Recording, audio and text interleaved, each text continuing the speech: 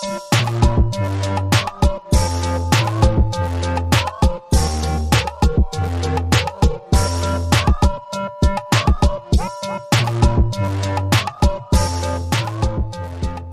up, guys? This is None of This Really Matters, episode 41. And today I'm going to be talking about my top 10 movies of 2021. And I'm joined with Just Rob. And my name is Nathan McGeorge. And I'm super excited for this episode because I've been looking forward to it for the past month and been rearranging my list for about 2 weeks straight and overthinking shit. But now we're recording and it's time to just get it all out there. I don't know why, but I'm just super excited to just announce it, I guess. Maybe it's a little self-centered or some shit like that, but I'm just excited to put it out there, you know? It's your passion. That's what the podcast is for. And so before we get started, I was going to ask you, like, your favorites of the year. Even though your favorites of the year might be in mine. Yeah. But just to put it out there for your thoughts on them. Just off the top of the head. I don't know if you have a, set top 10. I don't have a set top 10. I haven't this year, besides the podcast, my movie watching has been scarce, and unless it's been, for the pod. But, The Harder They Fall. What has come out this it's hard for me to tell what's come out between 2020 and 2021, honestly, because they're kind of like the same year. Fast and Furious 9. Come on, dude. That came out in 2021? Yeah. Oh, that's my favorite movie of the year. What are you talking about? Dude, Barty. That's crazy. Barty. Because there's nothing more important than family. You know why it's my favorite movie? Because it's a testament to everyone who says, yeah, sequels do suck, but guess what? I don't know any movie, unless it's like Police Academy, maybe. I don't think any franchise in American history has more sequels that keep being positive in the box office. Yeah. They have never lost money on any of their sequels. And us collectively as an American population have said, yes, I know it's ridiculous. This is why The Rock is in it. It's just like wrestling. I know it's fake. Yeah. But it's still entertaining. I think The Rock has been in like 5 movies this year. That's insane. Off the top of my head. You think he's on cocaine? Because there's no way you can. You know what? He's just super fit. I think he needs something. Us people who like don't work out like that. I'm like, oh, you have like extra energy and shit. Like yeah, that. he's just like, fuck it, I'm down. Yeah, and then I don't smoke weed or I'll like spend drink. 2.5 months on set just cause I can work out in peace for. Because I told you about his traveling gym, right? Yeah, he has like an entire like in the desert. That's what it reminds me of. I'm like, oh, that's like a deployment gym. It's like you have every like piece of go. Yes, you can break it down and like it's a bunch of power racks and row machines and ellipticals, and he has all of that. Jungle Cruise came out this year too. Oh God, Jungle the kids Cruise. didn't even. The kids tried to watch it, and I think they even knew. I was like, it's a whack ass Jumanji. That's what this is. Red Notice with Ryan Gosling and. Oh, you know what? I didn't even watch that. I actually like that movie. I didn't even watch it. I didn't even bother. I actually like that movie. Not really. I said definitely a B- movie. Ryan Reynolds. Yeah, it was too much Ryan Reynolds sometimes. I was like, okay, relax, guys. Yeah, he said he announced he's taking a break from acting, and I'm like, thank God, he's been needing to take a fucking break. Because it's too much at some point. You're a lot, dude. Like you're funny, but it's just like you're just overdoing the same style of comedy, like, and it's like comedy. That's like, what Red Notice was. We had it with Deadpool, and that's it. And then we got Deadpool 2, and then that was even better. Yes. But now you're the same person. He's not even like doing anything anymore. You know what I mean? It's just he's just being Ryan Reynolds funny in every single thing he's in. But he's his character from Blade Trinity in every movie. And he's just been that ever since. What the fuck? Was that a good Ryan Reynolds? What the fuck? That just sounds like you. Really? Oh. But that sounds like you quietly exclaiming. Yeah. But should I just get into it? Yeah, please. All Mine wouldn't be anywhere. This is a cinema podcast. I'm entertainment. Fuck. Let me pull up the official list so I won't go off the top of my head. I did make a list of movies I've seen in theaters by myself, but I'll get to that later. Speak on that a little bit, going to the movies by yourself, and tell people why I put you on to it. And then you were like, Jesus Christ, I get it. Because, so the first movie I did it with was with The Green Knight. This is the first time I ever been to the movies by myself and like went and I planned it. I was like, you know what? I'm going to go to the movies tonight and just go. And I smoked before I went in, and probably one of the best experiences. After that, I was like, there's nothing better. There's no better way to have, because it's one thing to watch a movie by yourself at home and you have like a sound bar and like a big TV or whatever and just sit down and watch in your home alone and you're high. That's cool. But there's something to like having a huge theater and but you don't have to worry about anybody else. You don't have to, like, if you have food and drinks, you can only pay for yourself. Like, you don't have to carry. Yeah. We went to go see Spider-Man Saturday. Mm-hmm. All five of us. So that's 5. That's 2 things of popcorn at least. 5 different drinks. And then I had to go get it by myself because I didn't want them to miss anything in the movie. Yeah. Oh, fuck. So that sucks. There was like a part of them, the kids were thirsty, and I was like, I'm not getting up again. Y'all gonna get these ices. Once we leave the movie theater, you can get your icy, because fuck that. Because I'm not taking you to the bathroom either, but we went and saw Spider-Man. Oh, that's my number 1 of 2021. Spider-Man. That makes sense. Yeah. Because I saw I really Spider-Man did like with you and Celestials Josh, too.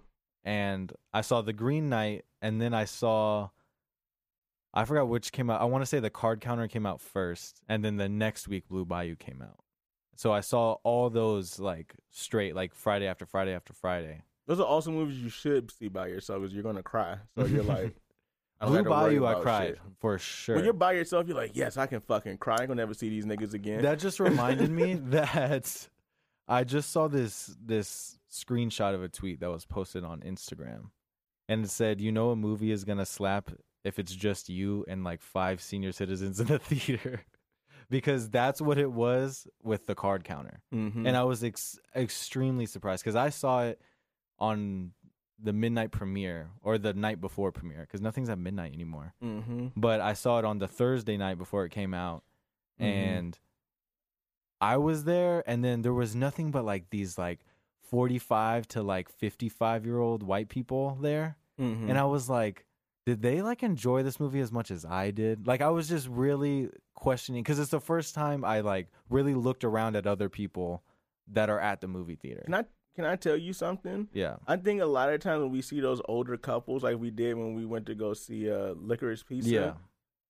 a lot of that, as a married person, I can tell you that's like lazy date. Like at some point It's it like, fuck it, becomes let's like just go to the movie. your wife's like, I want to go on. You're like, well, let's go to the movies, and then y'all end up going to the movies, and y'all are nothing 50. showing. Yeah. You don't know, you're not on Instagram. You don't know what the fuck some of these movies are. Maybe you Google it, but I would assume no. My mom doesn't even have Cash App, so Yeah. I don't think she Googles anything. I don't think her first thought is to Google something. Yeah. So that might be that. Like, why you, especially here in Arizona, where there's a large retiree population. So these people, like, especially when we go to the earlier showings, you're just like, why the fuck are there so many old people here? You're like, it just kind of catches me way off guard. it is. It's very surprising. But it also makes me happy that, like, when the movie's over and they enjoyed it, like, I can see that they enjoyed it. I'm like, okay, it's cool. It's a great movie because it expands to, like, almost polar opposite people. I want you to talk to your grandchildren about it. You're like, I went to go see this movie, Licorice Pizza. And I do have a lot to say about Licorice Pizza. Yeah. Because. But can I speak on something that is, I know probably in the future, is the way that movie theaters have changed. I don't think they're going anywhere, but people's comfortability levels in the movie theaters because of streaming has changed. So like when we went to go see Licorice Pizza, like the dude next to me just like kicked his shoes off, put the recliner up, had his feet up in the chair, which is fine, get comfortable. I've done that, but it's still like a way I sit where I'm like, I'm not at home. Yeah. But then, so we went to go see Spider-Man, and they were still showing previews to The Matrix 4. So I just hear this dude behind us, and he's, you know how people try to like whisper, but I don't know But if it's they like, yeah. like, nigga, like, damn, you don't know how to fucking like you got to make that noise. If other than that, you're just talking quietly. I can still hear you, bitch. Sometimes, like if I'm with a girl, I'll say something a little out loud. Yeah, but you can hear that you just were to loud. make it funny. Like so, like everybody else around me can maybe laugh. So you know, because like there was a time I went to the early access to the Last Night in Soho premiere, and I said to the girl next to me, and I was like, there was a trailer to House of Gucci, and I made fun of Lady Gaga's accent, and I was like, I think she's doing a Russian accent, and everybody else around me laughed. And so, like, I get like that kind of talking, but I do hear what you're saying. I think he was trying to do that because what he said was, I saw that movie at home. Movie fucking sucks. Like Trinity's the one. What the fuck? And I'm like, dude, what if people here aren't like streaming? Like, this is the movie theater. Yeah, you have that decorum has been like lost on people. Yeah, like just because you saw it at home. There's a reason why, which is crazy to even think about. Like you're in theaters, seeing a trailer, and like people have the access. Already watched it. Yeah, at midnight, and even back in the day, you could see a movie, then go to the movies the same week, and then you'll see the previews of that, and you might hear somebody say that was a good movie. Not fucking tell you the goddamn end of the movie. Yeah. So I was like, is this the future of like? Are assholes going to be more? Not even like assholes. You know how some people are unaware that they're assholes. Like you just got so comfortable doing this, like at home. Like, oh, I'm just gonna walk around while the movie's on. I'm gonna go get some popcorn real quick. I'm gonna go get some fucking like. No, this is still the movie. Like I don't want to get up in the middle of the movie. Dude, I'll hold my pee. I will hold my pee. Yeah. What are we doing here, dude? You can't press pause. I think.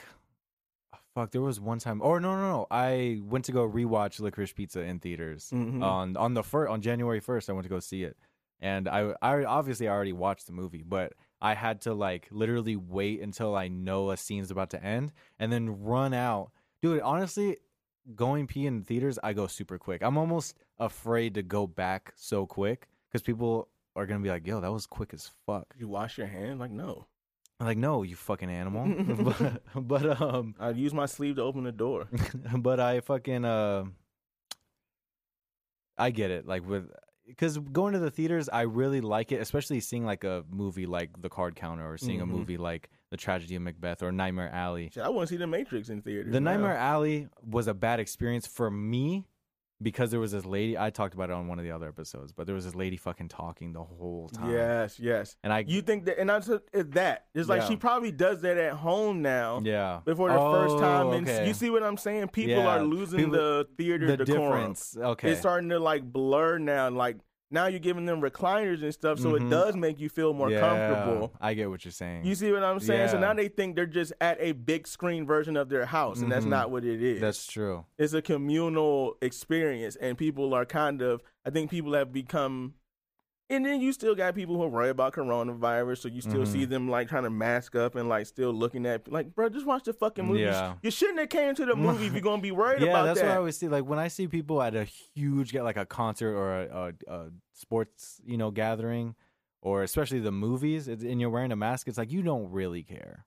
You know what I mean? You're doing that for show. Yeah. You're trying to look responsible. It's just like you're at a fucking Cardinals game. You don't care about Corona. Like no true football fan. Let's just say this. We're in Arizona. Let's just assume the average Cardinals fan does not give a shit about wearing the mask. Yeah. And that's just, I'm thinking about Christopher McGeorge right now. The average Cardinal fan does not give a shit about a mask, dude. So yeah, it is. So that's what I'm saying about the communal experience of watching movies. How it used to be like everybody, you knew the rules. Like don't be fucking like some chick had like a bag of popcorn and she was just like messing with it, like folding it up. And I'm like, see, you think you're at home? Yeah, there's things. I mean, there's even little things. This is just for me too, but there's people. Like when I saw Tragedy of Macbeth in theaters, there was this guy sitting right next to, right to the right of me. Was it packed? Sold out? I think it was. The last time I checked, it was like somebody almost sitting next to you. Damn. Yeah, somebody was sitting right next to me, and fucking, he was just like just at the same pace, like a fucking metronome, just eating popcorn, like for almost the whole movie. That gets in your psyche. That gets in your subconscious after a while. And I was just like, he hasn't stopped. You realize like halfway through the movie. Yeah, I was like, dude, this has been going on the whole and shit like that. Like the chick, like somebody who's texting like down so your eye can just like see the glow from there. This chick was texting the entire Spider-Man movie. Yeah, there was a guy at Tragedy Macbeth too. He was sitting a row and also to the right in front of me. He was on his phone. And he was not there to watch the movie. No, or he was kind of it's not what he was expecting, because he sat down, I think with his wife maybe, but he sat down. He was literally on like Facebook scrolling through for about like a minute or like 2 minutes, I'd say. And then turned off his phone, watched for like maybe 15 seconds, and got up and left with his wife. And I was like, and it was like 20 minutes into the movie. And I was like, what the fuck just happened? Like, I wonder what he's thinking right now. It's called The Tragedy of Macbeth. It's like 9th grade English. Yeah, and it's black and white. What did you think this was going to be about? I'm not ecstatic to go see it. I want to see it, but I'm not like going out my way. It's good. Like, he could have waited. It's going to be on Apple TV. Like, right, like you don't have to go to an opening night for that. But anyways, there's like that part of movie going, and then there's parts like I'm going to go see on Sunday, see Blade 2 in 35 millimeter. Yes. And that is going to be amazing, because everyone that goes there, like even the theater we're going to, they're like don't give a fuck. Like, if you're on your phone, we're going to kick you out. Like, you're leaving. Like, you don't even have a chance. You know what I mean? They don't even tell you like, hey, please turn off your phone or whatever, because they have people, you know, like how the old school theaters where they have people looking out, whatever.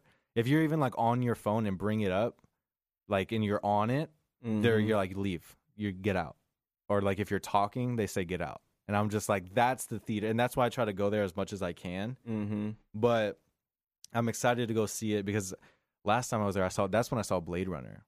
And dude, amazing. And I talked about it a while ago too, but seeing the original Blade Runner was amazing. And I just respect that theater a lot. It's in Tempe. But anyways, let's get onto this list. I'm excited. Are you ready? Yeah. So I'm really announcing it. At number 10, I have Last Night in Soho. And a lot of people didn't like it or were like disappointed, because it was directed by Edgar Wright, which he was the director of Baby Driver, his most recent movie, which I wasn't a fan of. Yeah. And that's not Ryan Gosling, is it? No, that's Drive. Yeah. This is Baby Driver. And what is it a driving movie? Yeah. It's like car chases and shit. I haven't seen it in a really long time, actually. But he also made like Scott Pilgrim vs. the World. Oh, okay. Shaun of the Dead, Hot Fuzz. Yeah, I can see why Baby Pilgrim. Why did I put Baby Pilgrim? I don't know why it did that. But obviously, like, before this movie came out, and maybe even still, like, my favorite Edgar Wright movie is definitely Scott Pilgrim vs. the World. Yeah, easily. Oh, Jamie Foxx was in this movie. But I saw Last Night in Soho, like I said, an early access screening of it, and probably like one of the best stylized horror movies I've seen in a super long time. Like, it was definitely a big homage to like 60s like horror movies, whether like 60s Italian giallo movies or even like some hints of Hitchcock in it. And it just, I don't know, it's just everything about it. I'll just say I was thoroughly entertained the entire time I was watching it. And it was so good because I think the movie, how long does it say it is? I can't see how long it is. But anyways, it's like maybe I'd say like 2 hours long. But 45 minutes in, 117 minutes, under 2 hours. Yeah. So hour 57. But I'd say like 45 minutes in, it's so good. You're like, oh, this is a really good movie so far. And then it hits you like, oh shit, this is going to start getting scary. Like, you forget it's a horror movie for like 45 minutes. And then once it starts, like, you start getting those vibes, you're like, oh shit, it's about to start getting scary. And I don't like getting scared. You know what I mean? Yeah. I love horror movies, but I also hate getting scared. You know what I mean? She's a great horror actress. Anya Taylor-Joy. Yeah.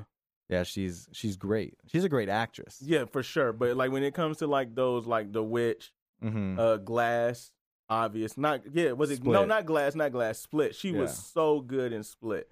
I say that's when my ears were like ping. I was like, who's this chick? I was like, she's playing the fuck out of this role. Yeah, she's amazing. Yes. She's really good in Queen's Gambit. Really good in Queen's Gambit. That was like probably the only series I watched during the pandemic, to be honest. But Last Night in Soho, it's great because I forgot it was a horror movie. And then once like it started giving those hints out, I was like, oh shit, it's about to start getting scary. Like it was like just a perfect like setup and execution. Everything was perfect. I loved it. Mm-hmm. But at number 9, I have The Card Counter, starring Oscar Isaac. Paul Schrader wrote and directed it. And Paul Schrader, if you don't know who he is, he's probably one of the greats in movies. Like he's just a legend by now. Like if there was a Hall of Fame, he would definitely be in it, like next to Martin Scorsese, because he literally wrote Taxi Driver, the greatest movie ever.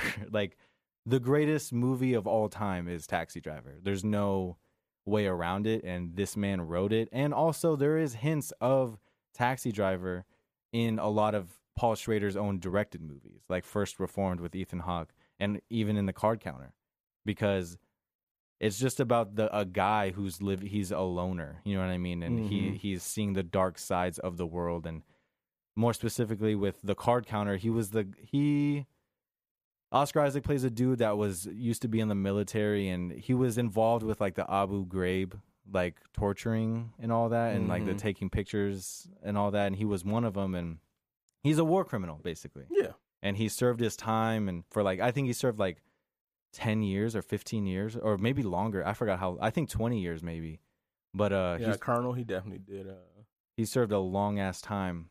Oh no, he did. In a military prison, and then he goes on to playing in casinos, and he sticks to low, modest goals, and he doesn't like win millions of dollars. He just sticks to like enough to, pay for this hotel, buy me a car, and pay cash only. Like there's even like parts of the movies where he arrives in a hotel and he like wraps everything in like sheets and like ropes it around, and so there's like literally no trace of him anywhere. Like it's impossible. And then that dude from Ready Player One, the main kid guy. Yeah. Yes. He's in it, and his name is Ty Sheridan. Yes. And he's in it, and he kind of plays like this kid where his dad was with Oscar Isaac's character in the whole torturing and all that. Yeah, he's a young Cyclops. Yeah. And so he's basically trying to get revenge on the dude that kind of... Willem Dafoe has like a small part in it, but he was the guy that was in charge of Oscar Isaac's character. And so he... Basically, Ty Sheridan is trying to get Oscar Isaac to help him get revenge on Willem Dafoe to like kill him, basically. And it's a great fucking movie. And I talked about it one of the other episodes with Menda about how I just love... There's just something about slow movies, and just because they're so intricate and so precise, and kind of just peeling back layers of like mastery, I guess, especially with like this kind of movie. I like those kind of movies. And Now You See Me, those types of... It was just like slow, like... And for this one, it's more of like you're like falling, I guess. Like you're kind of just falling into this guy's like psyche, I guess. Like seeing how... And I guess the fact that it was shot during the pandemic helped, because it seems like outside of the locations they're at, there's nothing else that exists. It seems like it's just where they're at. Nothing's even happening, but it seems like that's all that's happening in the world. So The Card Counter, I've looked forward to it ever since I even knew it was coming out, and I was one of the first people to be in there at the theater. I thought I was the only one, but like I said, there was older people there. And I was like, this movie I fucking loved it. And Martin Scorsese also executive produced it. So there's definitely fingerprints of Martin Scorsese on this movie. So it's so good. But I will say, for the people who haven't watched it, like it just takes patience. Like there's movies like this that just take a lot of patience to watch. And there's just something, like I said, there's only just something about slow movies that you have to, one, just prep for it mentally if you're not like used to it. But then there's another thing of like you have to understand why it's slow, is because like literally that's what a camera is. And that's like Akira Kurosawa, the Japanese director. He literally says, I'm like telling you what to do. And that's like the beauty of filmmaking. He's like telling you how long to look at something. He's telling you how long to listen to something. He's telling you where to be. Mm-hmm. And that's what movies like that are. So that's what movies are. And the Card Counter is definitely an example of that. So on to number 8. I have the Red Rocket, or just Red Rocket at number 8, which definitely surprised me of it going over the Card Counter. Yeah. But Red Rocket, in the beginning, I already knew that this was going to be like one of my favorites of the year because one, Bye Bye Bye as the intro song. Yeah. Was just, there's nothing like you can tell this is a modern movie. Like this is a master filmmaker like Sean Baker proving that like this is modern cinema. This isn't like paying homage to any like old directors or anything. Like he's doing his own thing, even though he has such inspiration from like French New Wave films or Italian neorealism films. Like even when you watch Red Rocket, you see these like even like shots that are resembling, you know, French New Wave movies. And that's what like if you watch The Florida Project and then you watch Francois Truffaut's The 400 Blows, that's the same concept. Like they both have to deal with little kids. And even the last scene to both movies, a little kid is running away. That's the same inspiration, I guess. But so with Red Rocket, you look at this guy that Simon Rex plays. He's like basically a scumbag, in which he is. And the opening scenes, there's these really long takes of these conversations that just look amazing. And the screen is so wide, it just looks amazing. And so like when you see these long takes of these conversations, you're just like, wow, I'm just sitting here watching these people. It just, I don't know, there's just something about it that looks so European to me watching Red Rocket. And that's really why I ranked it this high at number 8, because there was plenty of movies that could have replaced it. And but Red Rocket, every time I like visualize it in my head, I love it. And I just know on a rewatch I'm just going to enjoy it even more. So, yeah, go see Red Rocket. I don't know when it's going to come out on streaming or anything, but definitely try to go see it in theaters because it's well worth it seeing it on the big screen. And Sean Baker's an independent filmmaker. Yeah, he's really young too. 71. Oh, shit. He was born in 1971? Mm-hmm. That's pretty cool. But at number 7, I have The Green Knight. Yeah, I still haven't seen that yet. Oh, fuck. Remind me to, when you drop me off.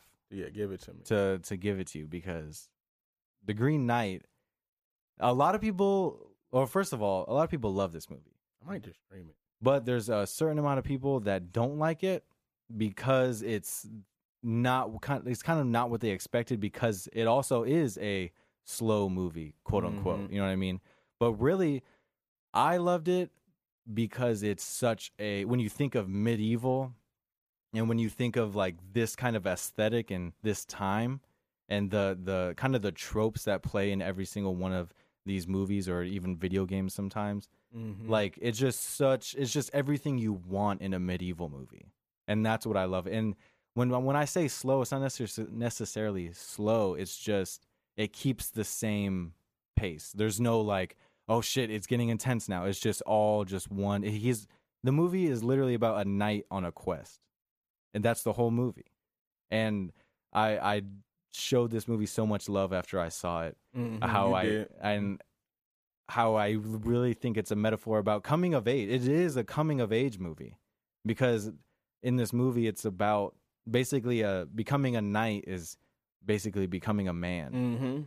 And every civilization has it. And so it's like this guy trying to go on this quest to prove that so he can become a knight, to prove that he is a man. You know what I mean?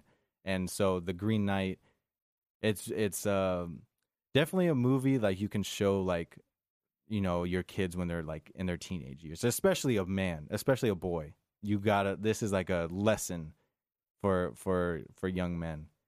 And that's even me, you know what I mean? Like at 21, it's definitely a movie you can learn a lot from, and kind of like the consequences of everything you do or don't do. You know what I mean? Mm-hmm. And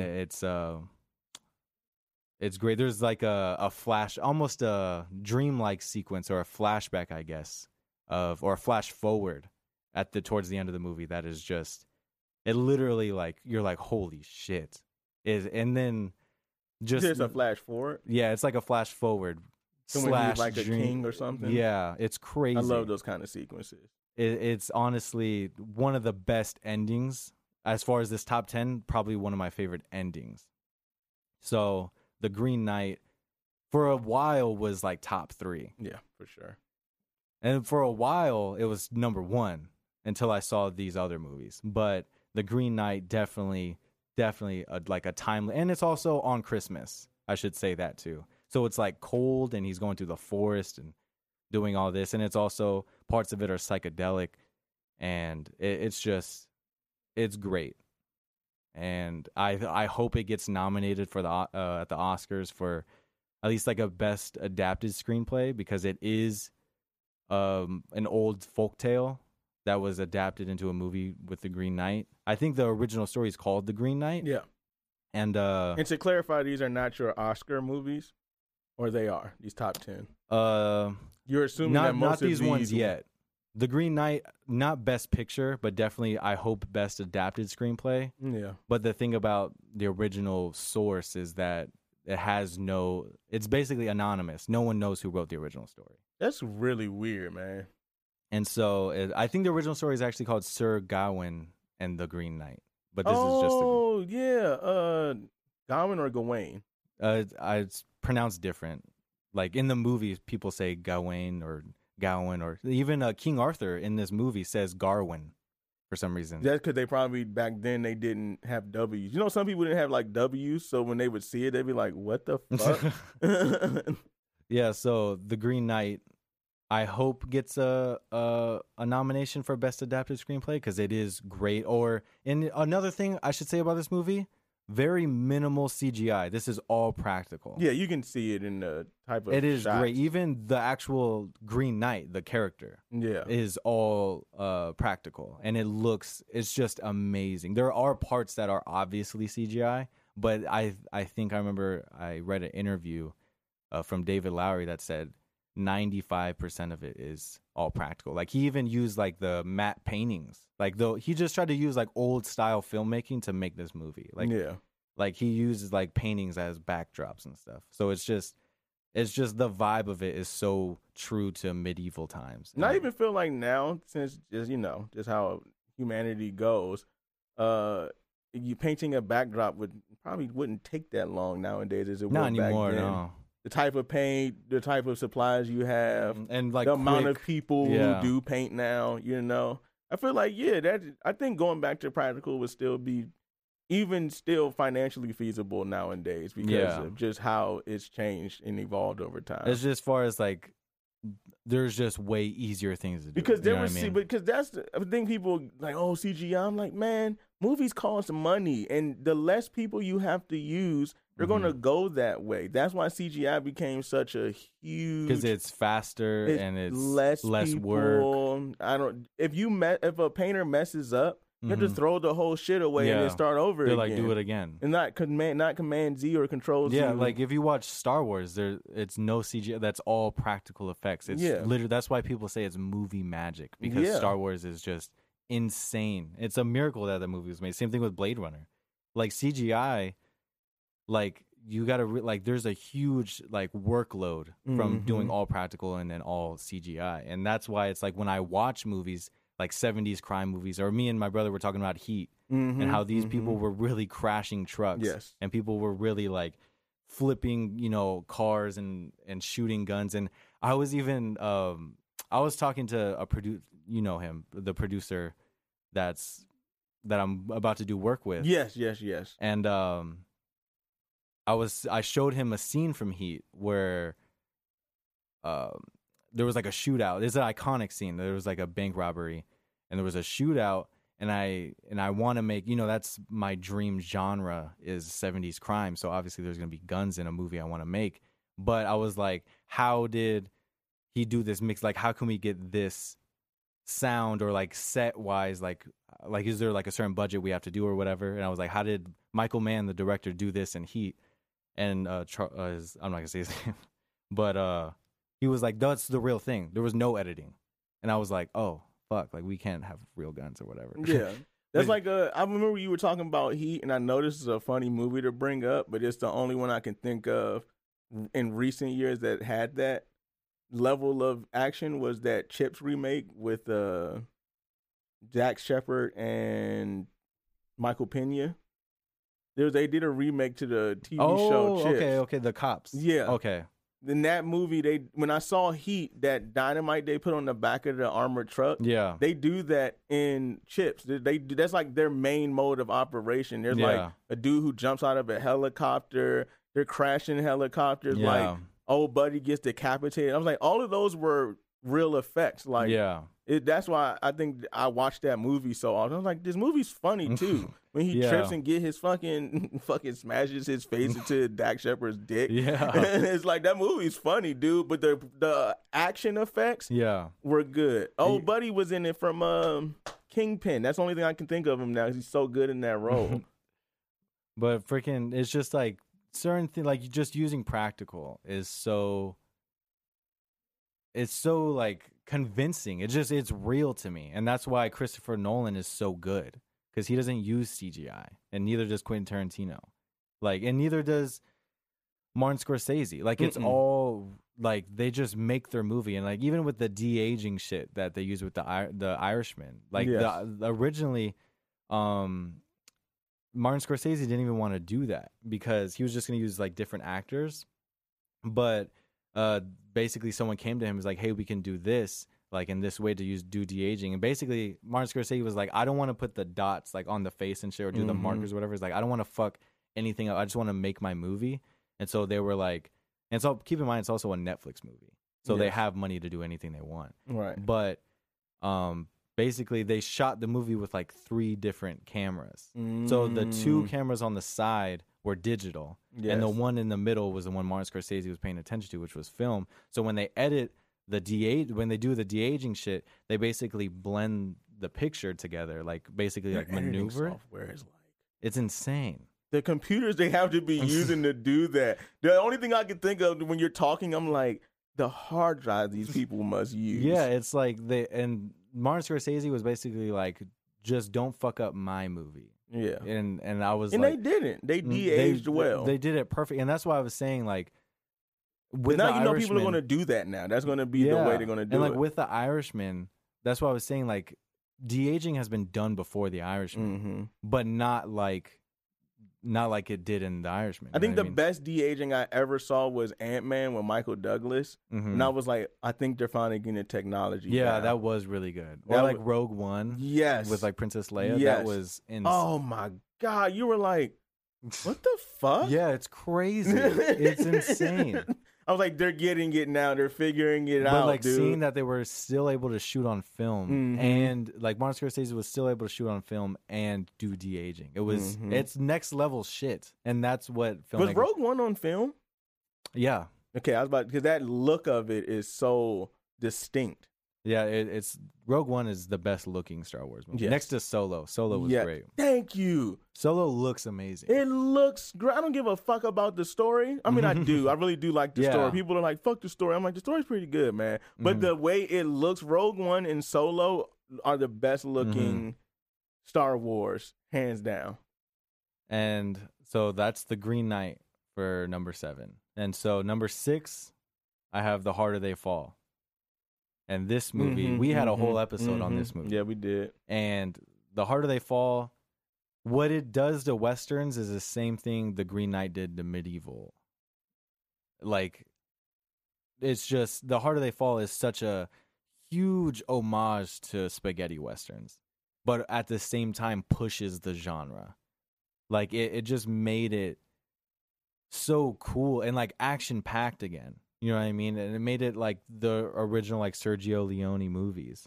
That's what I was trying to say from Chips. I couldn't think of his name. Oh, he looks super familiar. Vincent D'Onofrio. Vincent D'Onofrio. He's Gomer Pyle. Oh, he was in fucking full. He was the guy who shot himself in Full Metal Jacket. Yeah. Dude, that's such an intense fucking scene. He is such a good actor. That's an insane scene. He plays the Daredevil role in the Netflix. He plays Kingpin in the Daredevil. Oh, that's great.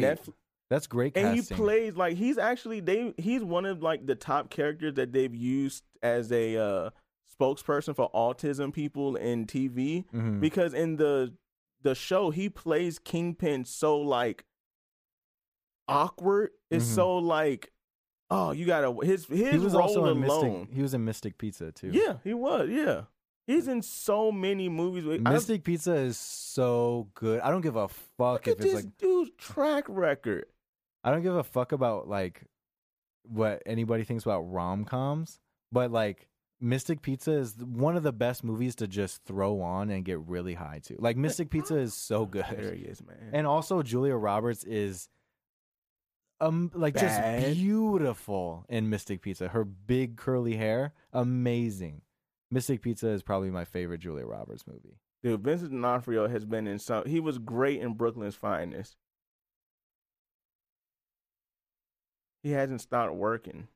Charlie Countryman, Death Wish, The Cell. Did you? Oh, ever he was in watch? Eyes of Tammy He Faye? was He was the cuckoo guy in The Cell. I haven't seen that. Oh my goodness! Is that J-Lo? Yeah, man. That's one of J-Lo's best roles. Is The Cell. Eyes of Tammy Faye is another movie that I really wanted to see, but I didn't. I never Where you saw see it. that at? It's above The Cell. Oh, okay. This right here. Okay, you knew that from the cover art. I can't even read those words. The Magnificent Seven. He was in that. He was in your movie Ed Wood. I don't remember him. See, that's why I was like, I know because you always see him, but he does not I get the only shine. remember him from Full Metal Jacket. And He does Mystic not Pizza. get the shine. But everybody knows Gomer Pyle. Most people don't know the movie after that scene. Mm-hmm. Most people completely. Yeah, it literally turns into a war movie. Yeah. People think it's a basic. They're like the basic training movie. I'm like, no, Because that's the best part. It's like the first half of the movie. Yeah, after that, you're like, kind of, what's going on, dude? But go ahead. I'm sorry. I wanted to give Vincent D'Onofrio his shout out because he can act his ass off. Yeah, for sure. And he was in Law and Order for a while, I think. Probably. It seems like it. Seems like something he would do. Yeah. But The Harder They Fall, just an amazing Western. Jonathan Majors, like, that proved to me. He's a 2021 star, dude. Probably bet like top 3 performances from a man. Because, oh my God. And everybody in the movie, like, it's star-studded, beautifully shot and directed. Mm-hmm. Because no other, like, the way this movie feels, it can be no other way. Because it's such, like, I always think of, like, Red Dead Redemption and how much that, pays homage to spaghetti westerns. But this is, like, literally like a movie version of that. Like, it feels so fun to watch. Yes. And it's just such a great story. And how they use, like, a fictional story but use, like, real people. Mm-hmm. Like, people that were actually doing shit. And it's, like, when people watch, like, spaghetti westerns, like, there's a lot of people that are real, but, like, obviously, there's, like, some American westerns that just switch out a person that was black and put him as a white person playing that real person. But when you watch, like, the Sergio Leone, Dollars trilogy, like, that shit is just masterful. And this is literally the closest thing to that when you watch, like, the original Django or even Django Unchained. Like, just stylistically, it's amazing. I don't even know. I go listen to The Harder They Fall episode, so you can get a better explanation of it. But The Harder They Fall is just so well, and it's like for everybody. You know what I mean? Like, you don't have to be like a huge cinephile to like really appreciate it. Like, you can just watch it and you'll be like, oh my God, that is so cool. Like, it just looks so cool. But for me, I'd say number 1 in cinematography. Throughout this whole top 10 list, this is the best cinematography for sure. So The Harder They Fall, that's number 6. Because the difficulty of shooting an all-black cast is It's super fucking difficult. Every shade of black. And too. it was shot on like old Panavision, lenses. Like it was shot on the old cameras that they used to shoot like The Good, the Bad, and the Ugly. Like that's why it gave it that look. Yeah, and all the title cards of all the towns and the people's names and even in the opening scene, I'd say like the opening 15 minutes of this movie are just so fucking good. And it's just almost like, I don't know. It's just candy to me, bro. Like I just fall in love with it every time I see it. This guy, because the Bullets directed this, and he's a music producer. Yeah, that's Seal's brother. So he's really good at music. Yeah, and he's best friends with Jay Electronica. And then you make a movie like that. So this means that that's why Jay-Z produced this. it. Then he must have seen this in his like. Mm-hmm. Yeah, he wrote this movie 15 years ago. Oh, okay, that makes sense. So he knew which camera he was going to use. Yeah, he already. And knew he's a cinephile. Okay, like he's like. I mean, this movie is evident that he's a cinephile, right? Because I'm looking up his credits. I'm like, he's only done 2 movies, and yeah, and it's a Netflix. I mean, that other one's a short film. Is just amazing. That other movie in his credits was her short film, which was basically the original to The Harder They Fall, which is funny because while he was shooting that short film, he was shooting it at the same time and same location as Django Unchained. Oh shit! Which is crazy, and so like that's kind of means that it was destined. Like The Harder They Fall was destined to be a great movie because if James Samuel has the same vision as Django Unchained, that means you're gonna make a great movie. His name is James. Yeah, I was calling him James. I was calling him Jaime because I fucking live in Arizona. I was like, hey man, like who is that? But yeah, that's Seal's brother who's best friends with Jay Electronica, and that's how he got Jay-Z to produce the movie. Yeah, it's a great thing. I like those kind of, like when you tell me about Saturday Night Fever, how that was his first film. It's just like, you shouldn't be that good. Oh, Boogie Nights. Boogie Nights. Sorry, yeah, Boogie Nights. It's like, you shouldn't be that good. Don't even get me started with Boogie Nights. You shouldn't. He's 25 years old. When people say young in Hollywood, they're talking about 35-year-olds or 40-year-olds. Yeah, That's 40 is young. Like people will say, oh, he's just starting out. He's 35. Like the Safdie brothers. They're like 38, 39. Yeah, that's too, you're and too they good. were young as fuck. But this guy is 25. Paul Thomas Anderson was 25 making Boogie Nights. And he didn't have a brother. Like that even though we like to, like, as much as that's great, you still have a second brain to offload some of that stuff. To do it by yourself, it's insane. It's so crazy. There's very few geniuses like that exist, and that's why Paul Thomas Anderson. I'm going to talk about him more on this list with Licorice Pizza, but Paul Thomas Anderson is one of the greatest, not only working directors right now, but he's definitely going down in history as just one of the best. Like he made There Will Be Blood, like that's you're automatic. Like, but anyways, that's number 6. The Harder They Fall. Great fucking movie. Go listen to the other episode. I can't think of it off the top of my head, but there's another episode called The Harder They Fall. And we just go super, all 3 of us, me, Menda, and Rob, all go super in depth about The Harder They Fall because that's how much we all loved it. It was great. So at number 5, I have Nightmare Alley, the GDT, long awaited. It's been like 4 years since he dropped a movie, which feels like a super long time, or it's felt like a super long time, but it's really not. You know what I mean? Mm-hmm. I mean, some directors do like every other year or every 3 years, but for this long ass 4 years since The Shape of Water, it just seemed like, and also we went through a pandemic, but this just seemed like forever since he's dropped a movie. But Nightmare Alley, finally, I got to see it, and I wasn't able to see it again. I really wanted to rewatch it, but it was between that and Licorice Pizza, so I just went to go see Licorice Pizza because I loved it way more off first watch. But Nightmare Alley comes at number 5 because it is just so well acted. I'll say not that I didn't like it, but what I felt didn't really fit was the same cinematography style as The Shape of Water. Like it still looked amazing. Like that's still a hard, difficult thing to do to make it look that way. But I feel like it could have had a different like style to it. You know what I mean? But that doesn't mean that Bradley Cooper didn't give off one of the best performances he's ever had. Because, I don't know, just people who are just complete just scumbags. Yeah. You know what I mean? And he's just manipulative and a narcissist, and he's just so good, but also a hustler. You know what I mean? He's also trying to climb his way up the rankings, in this scene that he's in.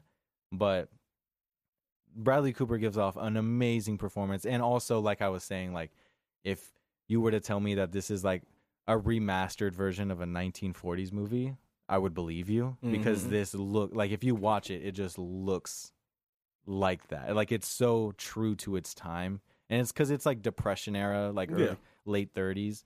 And it looks amazing. And it's a great story. Like, I've seen the original, and that's kind of the reason why it's so low at number 5. But if I had no idea what the original was, or didn't know it was from a book, then I would have loved this movie way more. But what I do love, and I say this about remakes all the time, is that he made it his own.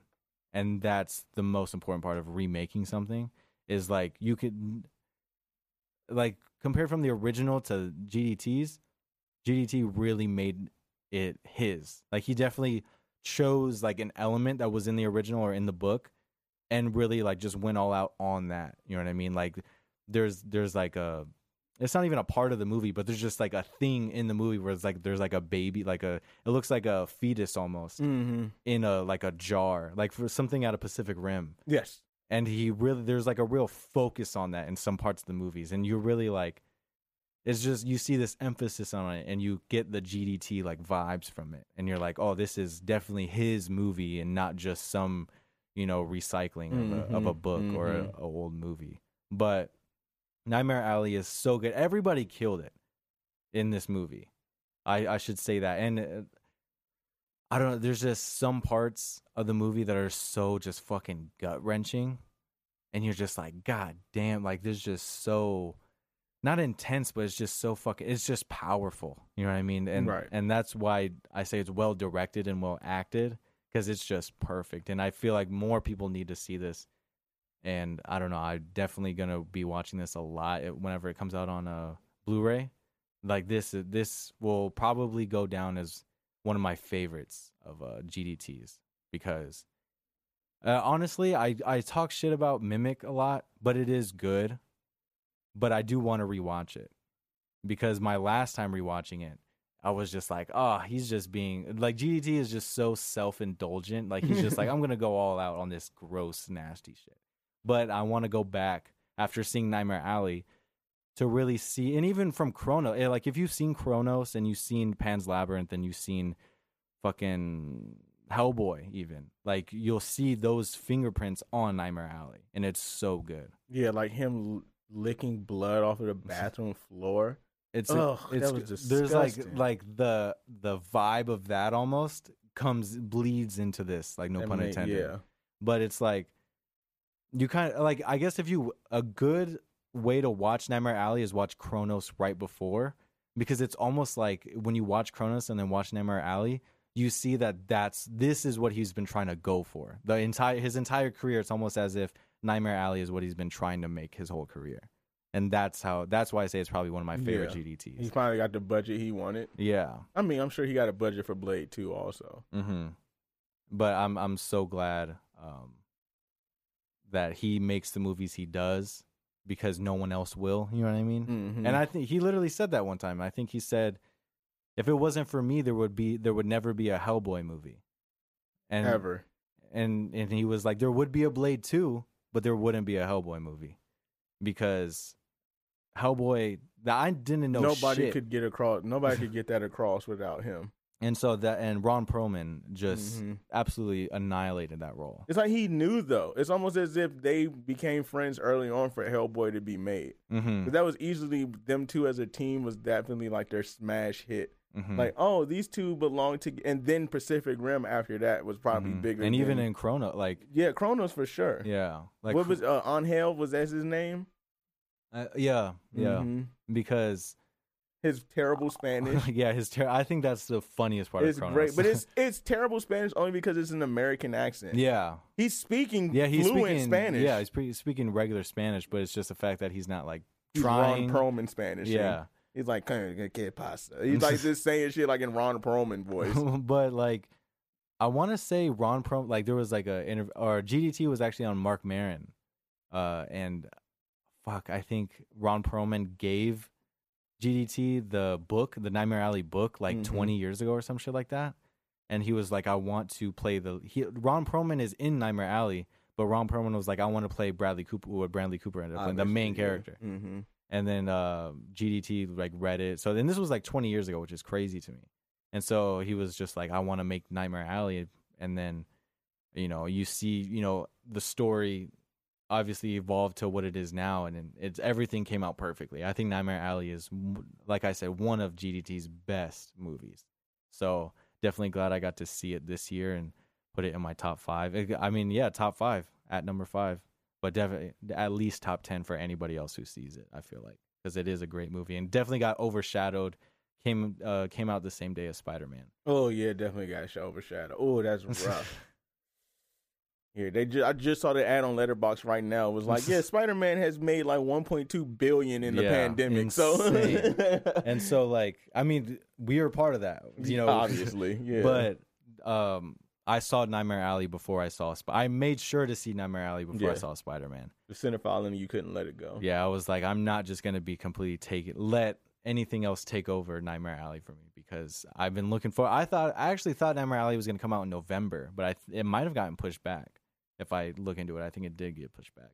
But that's number 5, Nightmare Alley. Number 4 is Dune. Oh, yeah. Number 4 is Dune, and that, oh, dude. Again, I forget that I saw that this year. That movie, oh my God. So good. That is Denis Villeneuve's, probably his best movie, maybe. Definitely his best movie. I won't like say like, oh, it's my favorite outright, but definitely his best as far as mastery and just scope, like just as scale wise. Yeah. This I'm about is to say probably the biggest movie I've ever seen, ever. And does it? I mean, let alone the fact that we saw it on like a fucking 8-story screen. Yeah, but like we saw that in Tempe. Or did we see that in Desert Ridge? I saw it at Desert Ridge, actually. We saw it in Desert. I like Desert Ridge's IMAX more. Mm-hmm. I think Tempe's is too overwhelming, dude. Dude, I couldn't imagine seeing Dune in Tempe. No, that was too big. I was like, that's what used to make me think that IMAX meant big screen. I was like, oh no, it's a type of camera. Yeah. We went to go see Spider-Man in Desert Ridge, and we were like, I was like, oh, I kind of like it better on this screen. Mm-hmm. It's just of course, the aspect ratio makes it way tighter. Yeah. So it's just, it looks you just have so clean. Much more room. It looks so clean. And so that's the depth of it is crazy.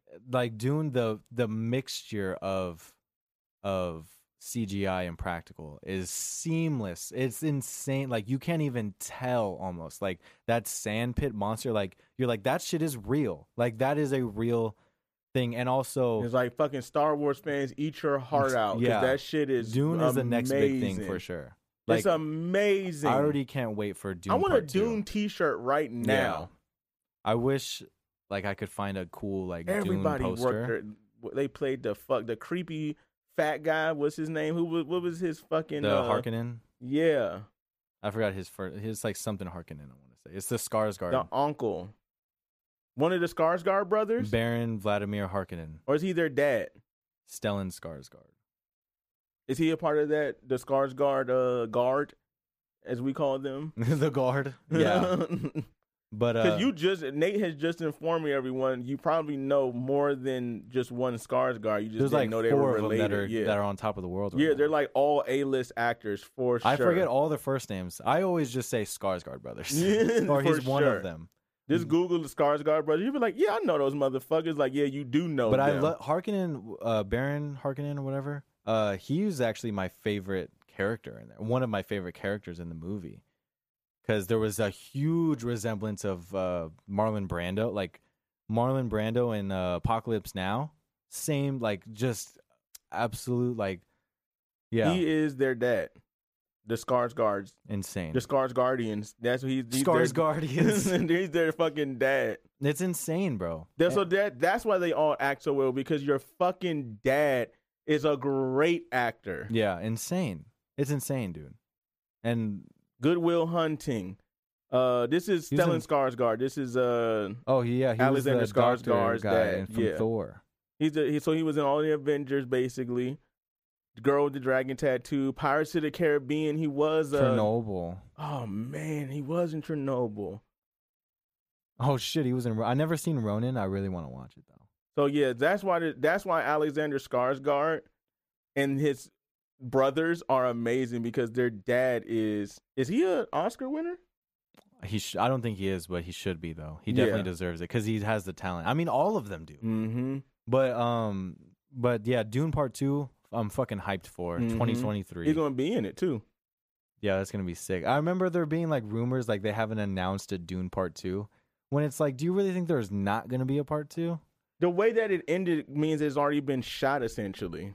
Like, do you think they would come out and be like, "Oh yeah, I couldn't get the funding," like, We killed it at the box office, but we're not going to do it anymore. like Dune Part 2 was always gonna come out. That was the plan. And so, but yeah, Dune, amazing. Just Denis Villeneuve again, like pushing the fucking boundaries of filmmaking. Like literally, like, Letterboxd picks amazing shots. they know how to get you to watch a movie. and it's just Dune is one of the best. I take it over Spider-Man. Obviously, Spider-Man is not in my I'll top take 10 it over. I'll take it over Spider-Man for sure. because I'm being facetious. Any Marvel movie is gonna always be my top, Mhm. but when it comes to just like movies, Dune is like, I think I kind of forgot about it because I'm like, oh yeah, that's the only movie I need to see for the year. I'm good. Like, it was so good. I don't think any other movie I've seen has given me like, I'm glad I went to go see this in movie theaters.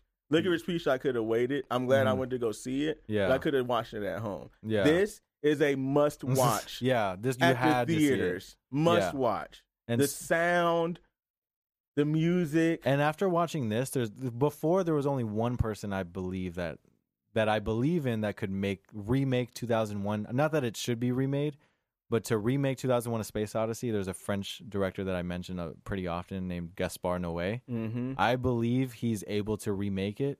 But after seeing Dune, I think Denis Villeneuve could definitely remake 2001. And then people even tease him about it. I remember hearing a couple of interviews like, "What do you think about remaking 2001?" He's like, "I don't know. He's like, I don't know if I can because that." If anyone shot for shot, that movie is hands down one of the best space movies ever, it is the number one. As far as if you break it down to only sci-fi, that's number one. Oh yeah, because there's no movies without it after that. As far as like, but just cinema, and I think of it as just the time it came out. I'm like, even though shots back then were, because that shit is reaching. almost the Bible to me, dude. Because that's like, it's so existential and the sound. It's insane, and the whole Stargate scene was absolutely like, it was beautiful. The ape scene is that the scene? The Stargate one where he goes through all the lights. Yes. Oh my god, dude! Like that's why I wish I was in my 20s. What was it? PAL 2000. HAL? Well, did it have a number? 6,000. HAL 9000. Yeah. HAL 9000. Dude, it was so. And when it's singing that song when it's being shut, let's not talk about 2001: Space Odyssey. But Dune, I believe Denis Villeneuve is up there with just as pushing the boundaries of being able what a movie is. Like even if you watch fucking Blade Runner 2049, you're just like, holy shit. At least I am. I'm just like, oh my god, this movie is insane. It's one big poster fest. Yeah, that's definitely that's a masturbation movie for sure, but it's also a really good movie. But the shots in it are very self-serving. Very self-serving shots in Blade Runner 2049. You're like, okay, dude, we get it. You have a nice camera and a great eye. We get it. And I think, and that's also huge salute to Roger Deakins, the greatest director of photography ever. Oh yeah, I'll give you that. I don't know why I know that that's true, but I know you told me movies he's made. And I'm like, okay, yeah. Dude, Roger Deakins has done everything. Like if you name it, he's probably done it. And actually, Roger Deakins, he won his first Oscar off of Blade Runner 2049, which is insane that that's a thing. Because, all right, I'll name you some movies that he did. He did 1917, the one that was the all one shot. He did The Shawshank Redemption, No Country for Old Men, The Big Lebowski. Oh, yeah. That's Fargo, Fargo, yeah. Skyfall, James Bond. Yes. He shot Oh Brother, Where Art Thou. He did Rango. The Chameleon movie? Yeah. I don't even know how. Were great movies. And Jarhead. He did. Cinematography and animation, like some of the That's video some games next I've level been shit, yeah. some of the video games I've been playing, I'm like, that's a really good shot for you to put inside of a fucking video game. He also dude. did Prisoners, another Denis Villeneuve. Yeah, it's fucking, yeah, that guy's, yeah. Okay, I get it. He's the GOAT. Yeah, for sure. He also did In Time with JT. Underrated movie. That's popular within us, our family. People who say that movie sucks, I want to just beat the shit out of you. Mm-hmm. When you talking about concept movies, I'm gonna make a promise on the podcast right now to you and to my family because of how much that movie matters. If I ever get the opportunity to remake that movie, I'm gonna do it with Justin Timberlake. You have to do it with Justin Timberlake. Make him the dad this time, the rich dad, but give him the de-aging. Give him the daughters and dude. That'd be sick. See. This is why we're gonna win an Oscar one day. Calling it right now. The beeper thing. The beeper. Who would thing, ever think of God that? damn it! How could you think that's a bad idea in any movie? That's perfect. And paying like for coffee, like, you know what I mean? I almost started crying just now thinking about the scene with his mom. I got a tear welling up in the bottom of my eye right now. Insane scene. That's a crazy scene. But yeah, Dune. Best sci-fi movie in even when you got all the time in the world, you can't say your mama. Yeah. Ugh. All right, next. What's next? Number 3. Number 3, I have Tragedy of Macbeth. Oh, that's your number 3? Yeah. Which I was expecting. I built it up. Oh my God. Have you? I think you started talking about it at the beginning of 2021. So.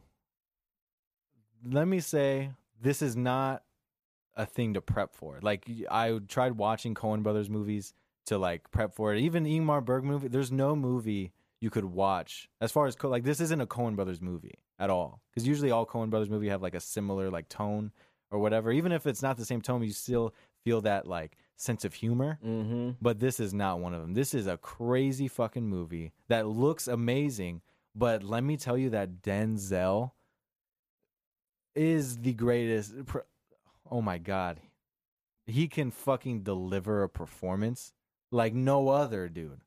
Like those monologues, like those iconic monologues that everybody knows, like is this a dagger I see here before me? Like that scene is just like the way Denzel talks. Like even like if he's giving like an Oscar speech or whatever, if he's in an interview, like, the way he talks kind of just hits you and you're like, damn, this dude can talk. Like he knows how to publicly speak. Mm-hmm. It's like that in this movie, but like as Macbeth. And like it is spoken in like Old English, Shakespearean language. Yes. But that's his background. And you can fucking tell. I think he's probably done a Broadway production of Macbeth. He had to. I'm pretty sure he has. He's probably done Macbeth before, and that's probably why it's so good. It's because all these cast members have probably done Macbeth a million times. It's like Drama 101, ain't it? Yeah. I mean, yeah. That's fucking literature 101. Yeah, very true. But Frances McDormand. I didn't read it, but it is. We did have to, we were supposed to read it. I just never did. But, like, if you are a fan of Shakespearean, literature, or even a fan of Denzel, and you want to see a great performance, it's masterful. There's no like better like way to execute. This was probably one of my favorite like Shakespearean movies because like if you watch Akira Kurosawa's like Throne of Blood, like samurai twist to it, that was really good. Because even like this new Tragedy of Macbeth pays homage to Throne of Blood in a way because of like kind of the mysticism of it. You know what I mean? Like the smoke, like everything's smoky and foggy, and a direct homage to it is definitely one actor playing all three witches is great to me. Like I thought that was genius, to be honest, and even the visuals of the witch in this new one is insane. Because in Throne of Blood, it was just one person. There was no like one person playing three people. It was in this one, it was one lady, and you can kind of see like reflections in the water. And there's three, like, you can see her reflection, but also two right next to her. It's just, like, so, like, eerie and kind of like, I don't know, and the choice of black and white is literally perfect. And I don't know, there's just everything. I need to get a better way to explain all these thoughts, but Tragedy of Macbeth definitely lived up to what I thought it was going to be. Yeah, I'll say. But it's such a beautiful piece of work, and this is definitely going to be, I don't want to say definitely, it'll probably be nominated for Best Picture because like you just mentioned, it's like a literature staple. So literally anybody that touches that sees this was like, oh, I remember doing this in 7th grade. This is why I'm into movies now. Yeah, when it's backed by one of the Coen brothers, who's won an Oscar before, and it's starring Denzel, who's won an Oscar before, and starring Frances McDormand, who's won an Oscar before. Like, these people have all been here before. And they vote. When you win one, you get to vote. And so it's like, this has to have a say in something. Like, it has to be at least nominated, I feel like, because it is an absolute piece of art. And it's one of the only movies that I've seen this year that is a true piece of art. You know what I mean? And so wait till it comes out. I don't know when this episode will come out exactly, but it should already be out on Apple TV, I feel like. If not, it's about to. Because I think January 14th is when it comes out on Apple TV. This probably will be out. But anyways, that's Tragedy of Macbeth. I completely understated everything I feel about it. All I can say is that it was just amazing. I'm definitely going to watch it 1,000,000 times on Apple TV. But it's great. I only seen it once, and I already feel like it's one of the best movies I've ever seen. But that's number 3. Number 2, oh, fuck, I'm scared. Number 2 is Titan. What? Yeah. You literally just said last week that I keep saying literally. You just said last week that it's the best. Yeah, it's your number 1. And it's hard. It's almost 1B, I'd say. But if I had to choose and rank it, it's number 2. So, give us number 1 then. Hold on. Number 2 is Titan. It's a body horror movie, and it's a French movie, I should say. But for nobody's ever heard of it before. But it's like a mix of like David Cronenberg, like his movie like The Fly in a way, or like Videodrome. Like, I'm literally wearing a Videodrome shirt right now. But what are other, like Crash and shit, like just especially Crash because it has to do with a fucking car.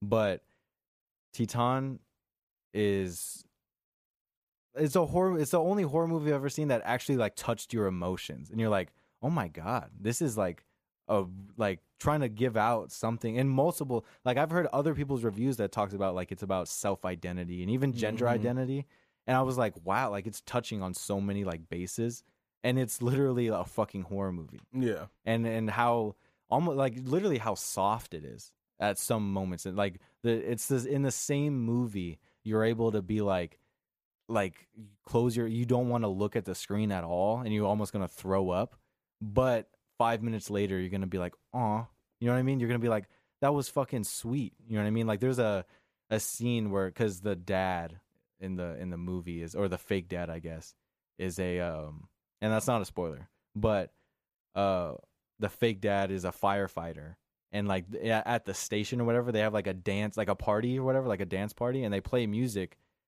And there's like a music cue between this band that I really like called Future Islands, and there's a song called Lighthouse, and it's so good. Like, it's just the perfect like blend of everything in filmmaking. It's just so good. Titan is perfect, and I don't think it's gonna get any recognition from the Oscars at all. As far as like international Best Picture, I don't think it's gonna be even nominated because it's horror.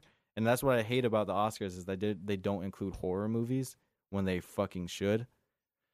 But I guess the only time they ever include horror was fucking Get Out. And that was it. And it didn't even win. It just won like best screenplay, I think, best original screenplay. And that was it. But why is that? They just think it's cheating or something? I mean, for me, like horror, as far as like making horror movies, like filmmaking, like watching them, I love them. But as far as like making them, in a way, it's not cheating. It's just kind of easy, I guess. Like, it's the A + B = C kind of thing. Yeah. But it's also difficult. It's also Some of difficult. those shots are very Yeah. like Like it's really hard to convince somebody that somebody's being killed. You know what I mean? right. It's So- like you're scaring people. That's one of Yeah. when real life is already scary. You're Mhm. scaring me now. Like And that's so, not like easy. when you think about like Hitchcock, not getting as many awards as he should, it's like what the fuck? Like this, like Hitchcock changed the psychology of movies like forever. There's still rules that he made that are being implemented today. those people are so stuffy. It seems in the Oscars, like they're just so like It's crazy. like It's- they had It's crazy. But Titan is the best horror movie ever. And I literally bought a huge ass poster. It's actually at my house. It came the other day. It's a 47 inches by 63 inches. And it's the fucking biggest poster I've ever seen. But I'm going to get it framed. And when we get a bigger studio, it's going to be hung up right behind me. It's literally this picture. With the pink, with the blue, and the neon. yeah, that the famous picture. It's so good, dude. And when you watch it, you're literally like, what the fuck? But at the same time, you're like, this is actually really good. Like, it's like the perfect horror movie. Like, I don't know. Like, if you just think about like body horror and shit that just makes you want to like, what the fuck? Like, just, that's why I say Cronenberg-esque. You know what I mean? It's just so close to, it definitely has those inspirations in it. And I love it. But number one is Licorice Pizza. I had to. I don't know, man. That's why I was like, I gotta know your number ones. I feel like even just you explaining Titan, I would like that better than Licorice Pizza. Licorice Pizza, I loved it because this is unlike fuck. Like Paul Thomas Anderson has made a movie in the 70s before, but it hasn't made a movie like this before. You know what I mean? Like Boogie Nights was Boogie Nights, and Inherent Vice was like a detective movie. But this was like just the way it feels like you're literally like hanging out with these people and you're literally just like there. Like it's not even a climactic movie It really. really isn't. And you're just like there, and it just feels so good and cool, and like you're literally like living. I feel like if you watch this enough, you're like you feel like you're in a different era. You're like, this is so true to the 70s. And when you like, the soundtrack is just amazing. One of the best soundtracks in the past couple years. But Licorice Pizza, Paul Thomas Anderson directing like new actors that haven't been in anything before, and that is always a great thing to see. And you're just like, and they just fucking carried this movie. And how Alana Haim looks like such a valley girl. Like she looks like a 70s LA girl. You're like, that's perfect. Like she's perfect. Super Jewish in that movie. They really and it's like, I like how they did that. and just the absolute like charm of Cooper Hoffman in this playing Gary Valentine. Like it's just perfect. His relationship with the waitress. I still don't know her real name, but Oh, the waitress from Always Sunny. yeah, It's so like, he just disappeared. She was like, "I'm going." she's like, I'm going to Vegas, and he's like, all right. And then this nigga was just by himself, and that's why he was a hustler. Yeah, he had he to was just live on his own. And also just the kind of, I always say this, but like I love the movies where it's like it follows one person and it just runs into these people. You know what I mean? If you look at the list of my top 10, half of them are those movies. Fucking Bradley Cooper coming up the hill. Bradley Like, Cooper. what the fuck? And that's why I love about like that feeling you get to where it's like it's funny and you're having a good time, but it's almost like you're one of those kids in the truck. Yeah. You're like having a good time. You're like, this is fun. We destroy the Ferrari. But when you see him, you're like, oh shit, like dude, we're fucked. we're fucked. So he literally gets in. He's like, drive back to the house, and so they just reverse all the way to the house. And Bradley Cooper is just hilarious. The going down the hill scene backwards with no gas. She killed that shit, dude. She was just fucking whipping that. I was like, how the fuck? Like, that's crazy to me. But like, fuck the part when Bradley Cooper like helps her out, like so they don't run in the Ferrari when he like bends all the way over and he's like right on top of her in her face. I was laughing so hard. And also I forgot what was that dude's name? Was it John Michael Higgins? John Michael Higgins. That dude. Oh yeah, With the Asian accent. Oh, Oh, That shit was so funny. And I don't know what she's saying. I don't speak Japanese. and so just Cooper Hoffman playing Gary Valentine, Yeah, like really him, good. like not like him realizing like, oh yeah, this kid acting shit isn't like working out, so I'm gonna open like a pinball machine place, or I'm gonna shoot like an ad for this politician, or I'm just, like he's just keeping on going.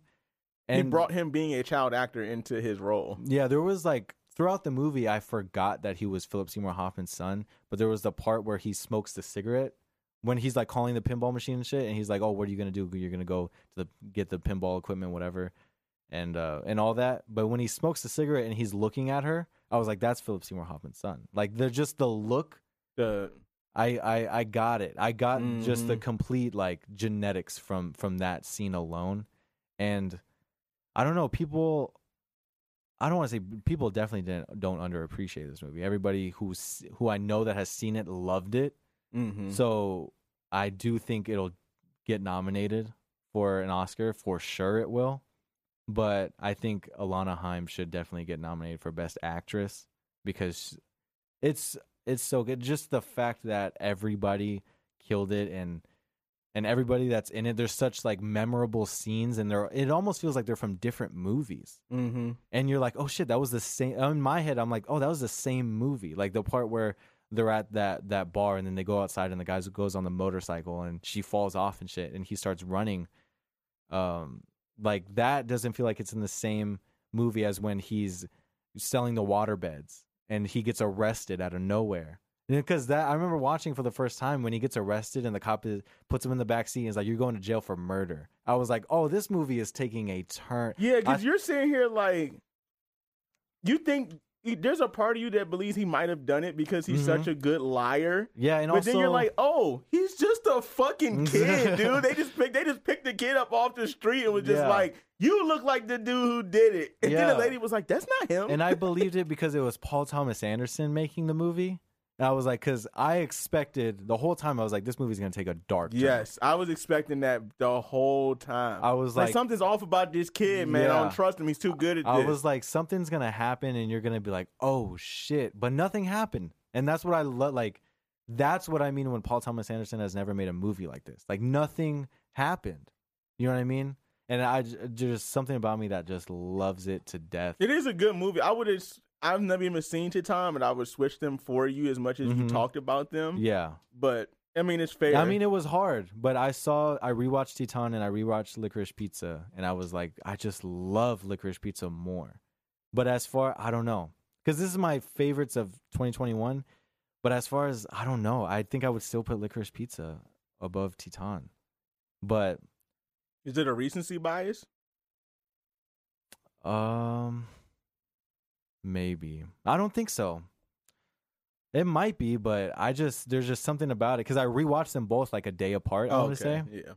but it's still just there's something about Licorice Pizza that there's just that charm to it and the feel of it, the soundtrack, Probably just it's not as dark. It doesn't make you feel bad. yeah, I think that's probably what it is. It's like, yeah, it's a good movie, but fuck, dude. I don't wanna... But Titan is a masterful movie. Julia Ducournau, the director, she is going to be the future of horror. She's only made 2 movies so far.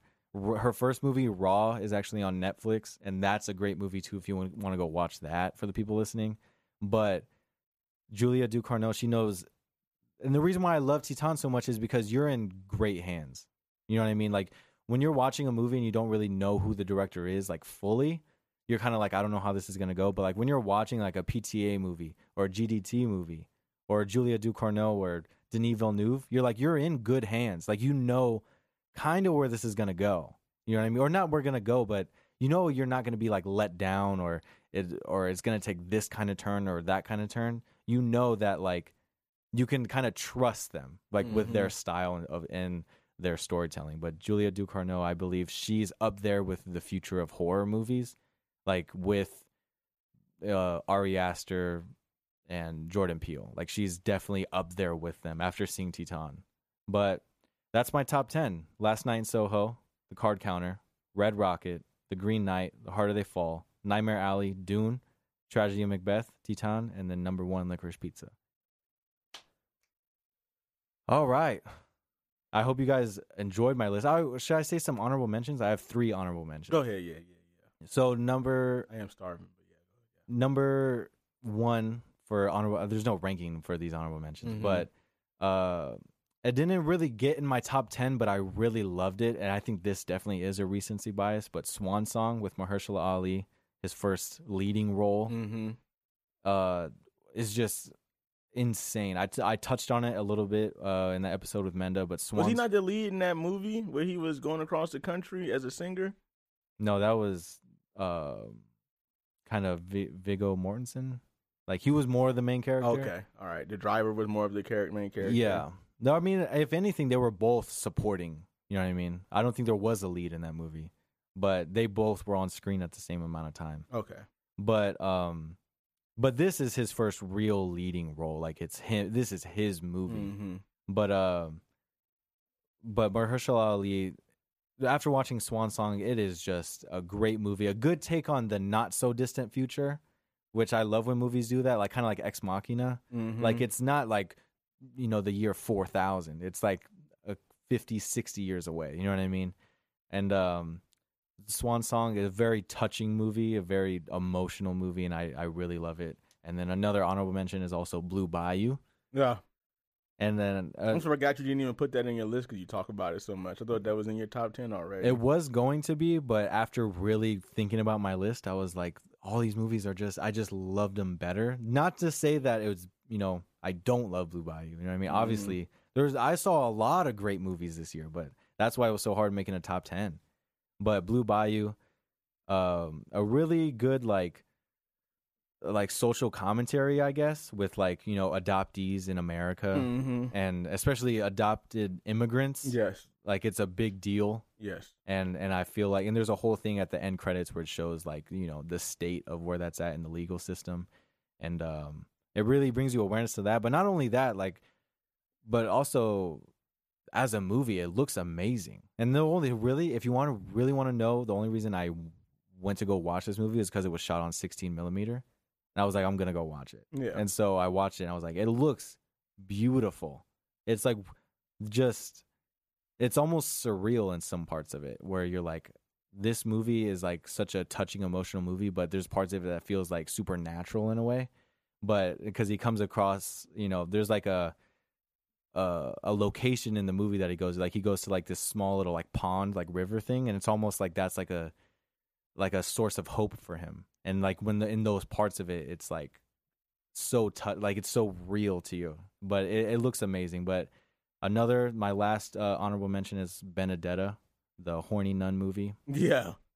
That's a great fucking movie. If you want to watch like a great, like just entertaining, wild movie, watch Benedetta, which is, like I say, it's Paul Verhoeven. Like, RoboCop is an insane movie. Like, that movie's so wild, and so is Total Recall and Starship Troopers. Like, those movies are so wild, but Benedetta is also up there with them. I gotta see it now because you just named some of my 3 favorite movies. Obviously, like Benedetta, you're just like, Starship Troopers is the movie that started my obsession with sci-fi movies. Dude, I promise. I watched that movie so many times. When we have the twins on, there will definitely be a discussion of Johnny Rico. Faustino actually has a tattoo on his leg. When I saw that tattoo, I was like, I know exactly what that is. Tattoo. But Benedetta is a great movie. It looks amazing. Like, I hate saying that, like when I say, oh, visually it looks, but it's true for this movie. You know what I mean? No, yeah, I love Starship Troopers. The scene where the fucking thing goes through her leg after she shoots it, and he's like, ah. But fucking I really like watching Total Recall. Fire when a chick gets her arm burned off on the right side, and she's fucking like, I really like watching Total Recall. The bug monster really high. That's a crazy. The original Total Recall. The effects, yeah. Oh my god, when he's out in out in Mars and he's like, he's fucking dying and his eyes are bulging out. I was like, this is my favorite movie ever. Quato. Total Recall is definitely a master. Like, visually, like effects wise. Thank you.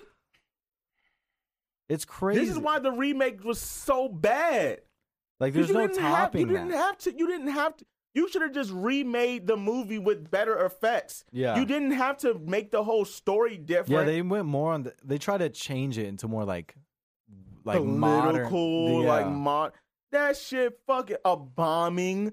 Boo! Where's Mars, bitch? Yeah, that's all we wanted to see. That's all we wanted to see. We didn't that was want kind you of the to best take part it. of Total Recall, We the want original. You to be, that's what made the whole thing work. Yeah. They was like, we don't want to do the aliens thing. Also, fucking having a tunnel through the middle of the earth made more sense. When people remake movies, as far as like the early 2010s movies or the late 2000s remakes, it's like, just make a different movie. If you're going to change all that from the original, like just call it something else and people won't even think about the original. You know what I mean? I would never know that was Total Recall because only thing that was the same was the machine. I think basically. the farthest you could go was like, oh, that's kind of like the original Total Recall. If it was called something completely different, you'll be like, that's similar to that, but you'll still think it was a better movie. Completely different movie, and I would think it was better. I'm like, I like the Total Recall homage to it. Yeah. That's what I would have said. Yeah, you wouldn't connect it so much with the original. I feel like because you fucked it up by connecting it. Because that movie was. Because I say it's terrible only because it's bad in comparison to Total Recall, the original. Mm-hmm. If you really like watch it, nobody does a bad job really. Mm-hmm. Kate Beckinsale does a good job. Mm-hmm. Bryan Cranston does a good job. Mm-hmm. Like the effects in the movie are great. Yeah. The piano playing scene, I love that with the hologram and shit. Yeah. But why would you take them off of Mars? Where's the mutant set? Yeah. All the cool parts from the original are like pretty much gone. And also, in fairness, though, saying that out loud, it might have been that was prime PC culture. So you couldn't have the little person, the mutants, the people starving. Yeah. They were like, dude, we can't do near that stuff anymore. Yeah. That probably was more what it was. The little prostitute midget. Like, you can't have that anymore. Definitely not. Definitely not today. No. The lady with 3 titties. Oh, she was in the movie, though. That was cool. They brought her in the movie. They brought 3 titties in the movie. When I was young, that's all I knew. That's all I knew. That's all I knew about. It's like, that lady got 3 tits.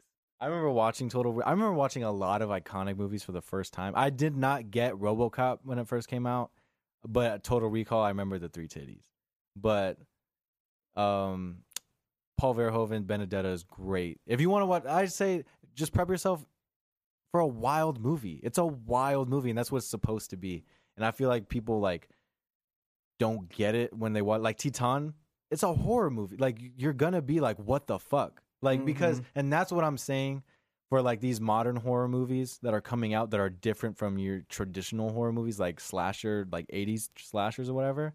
It's like, do you want us to just make the same horror movie, like the same thing but different people that look different?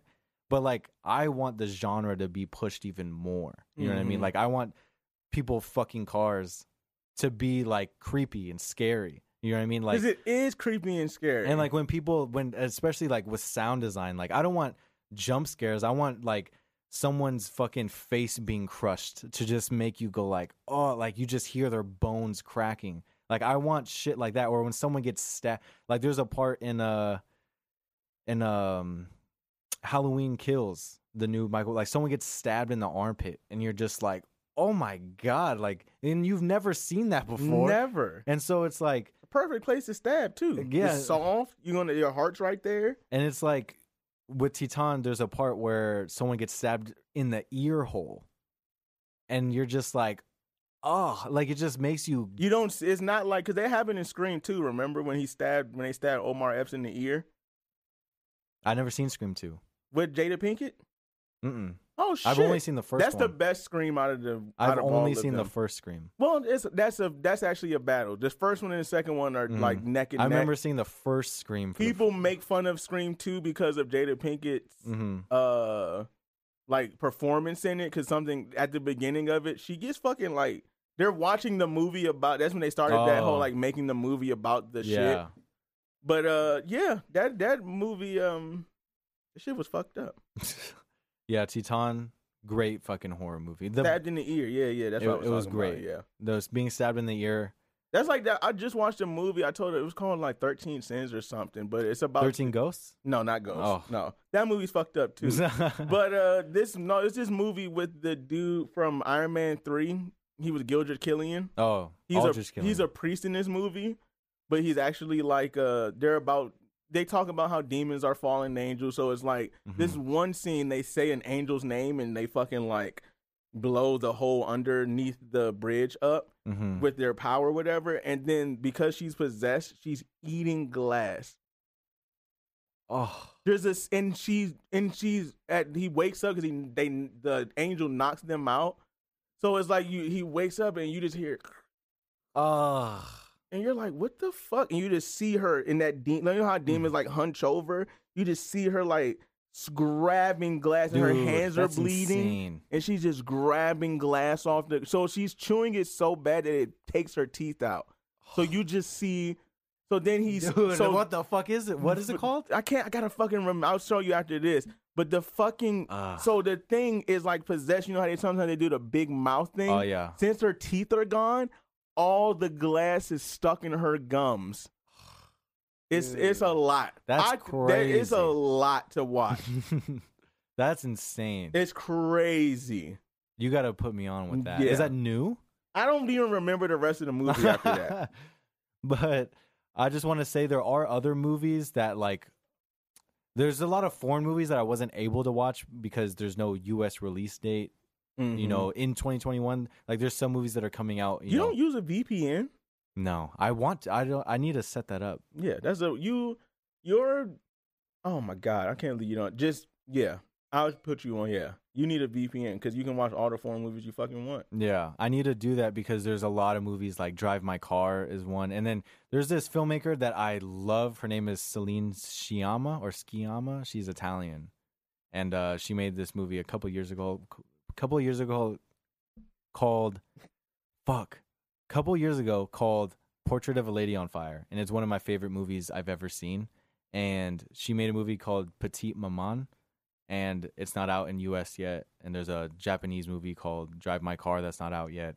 And there's just a whole bunch of foreign Worst Person in the World is another movie that's not out yet that's getting a lot of hype, you know, outside the US, and I really want to watch them, but I should probably hook up that VPN thing to try to get like, you know, it's like $10 a month. Yeah, it's awesome. And so, but yeah, there's a lot of movies that aren't out yet, and there's other movies that came out in 2020 but like released in the US in 2021 that I just didn't want to include because it was so technical. I'm just gonna do the obvious 2021 movies. But do you want to wrap it up or? Yeah, that's right. Because I gotta eat one, and then I gotta. Oh, okay. All right. Everybody go see a therapist this year. 2020. Yeah, 2021. Get your fucking therapist, man. Your body and mind right for sure. And drink some water. Obviously. But yeah, go watch Titan. Go watch Licorice Pizza. Go watch Nightmare Alley. Go watch all those movies I just listed. I'm actually now once this episode comes out, I'll post like an Instagram post of all the movies that I listed, so you can just have a list on Instagram. So I'm gonna do that. Yes. Thank you for listening, and we'll tune back next week, and I'll just name all the movies that come out in 2022. Yes, we'll talk about the None of This Really Matters podcast crew.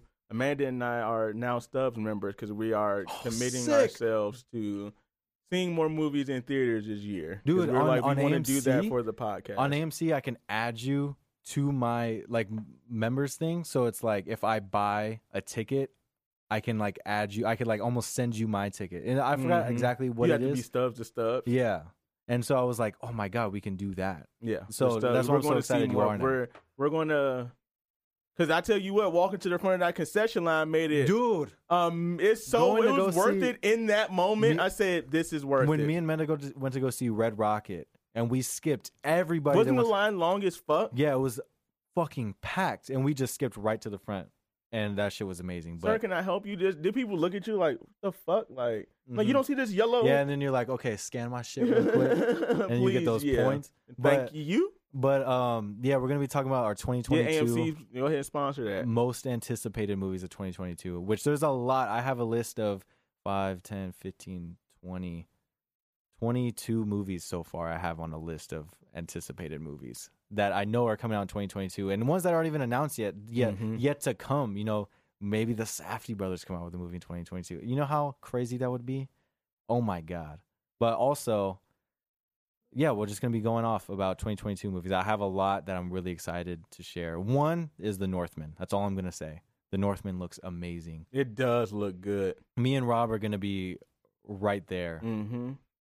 To go see The Northman. We're gonna be the first people. It's gonna be sick. But also Scorsese. But we'll talk about that next week. All right, bing bong.